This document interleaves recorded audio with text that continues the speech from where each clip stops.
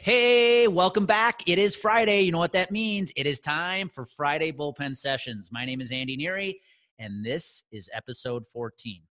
One of my goals each and every week with this content is to share tips, ideas, and strategies to help you get more done in less time doing what you love. But before we dive into this week's episode, I just want to make a really quick announcement. If you're a business leader out there who is struggling with productivity right now, having difficulty balancing home life and work life, leading your team in a two-dimensional world, and know your mindset is not where it should be, I'm excited to announce that I am opening up some new coaching programs. I've got extra slots available for one-on-one coaching. So if you want to work on your mindset so you could up-level your personal and professional results to gain that clarity you need, I've included my calendar in a link in the notes above. Go there, click on it, hit me up, and let's jump on a call. All right, back to this week's episode. So today, I want to talk about a very relevant topic, and that is productivity.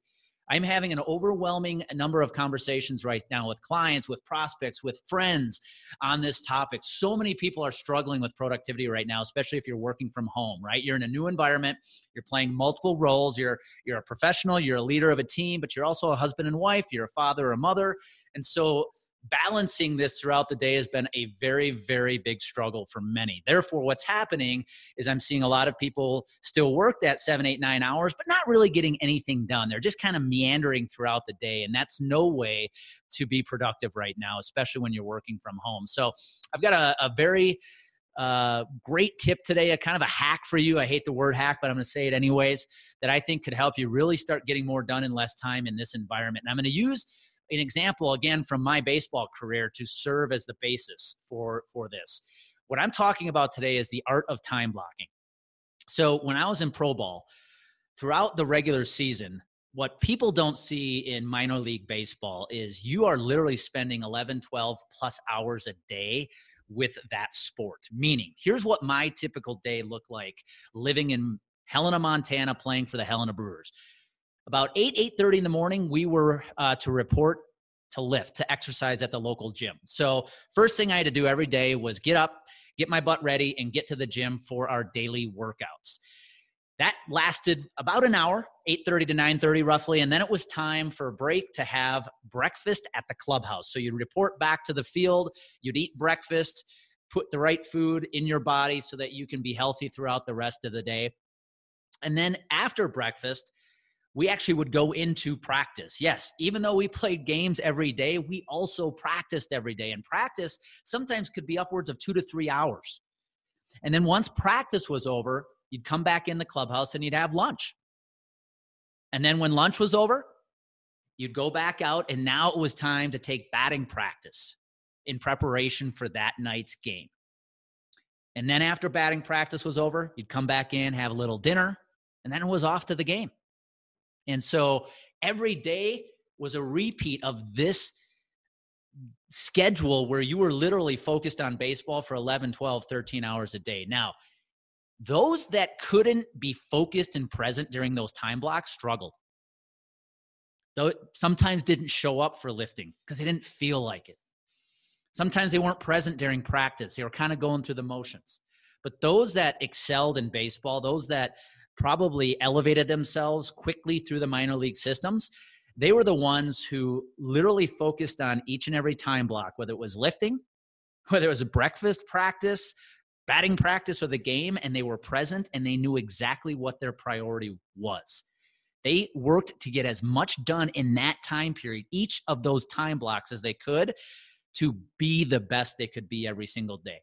And that's my advice to you right now. What are you doing to leverage time blocking to your advantage while you work from home? Here's my advice. If you don't feel like you're being productive right now, what I want you to do is the following. Number one, I want you to spend 15 minutes every night figuring out what your 3 priorities for the next day are going to be.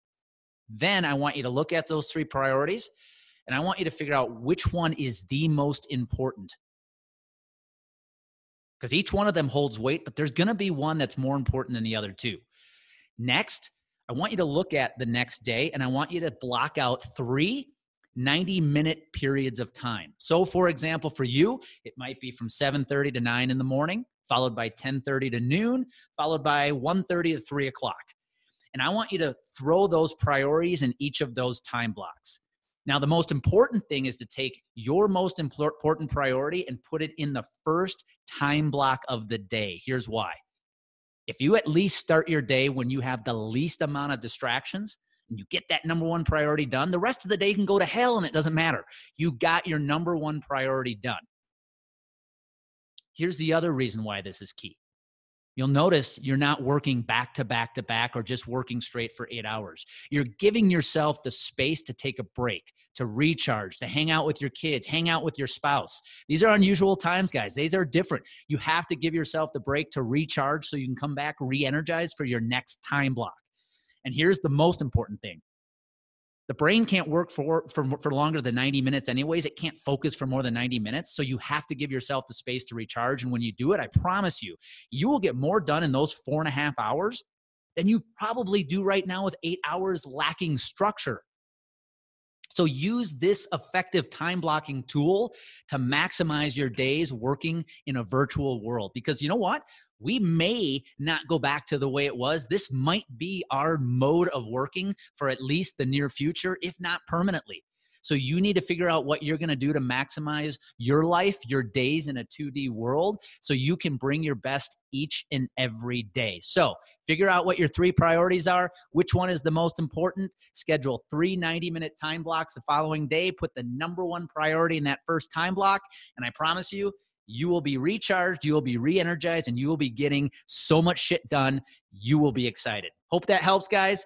Till next week, have a great weekend and live life to the fullest.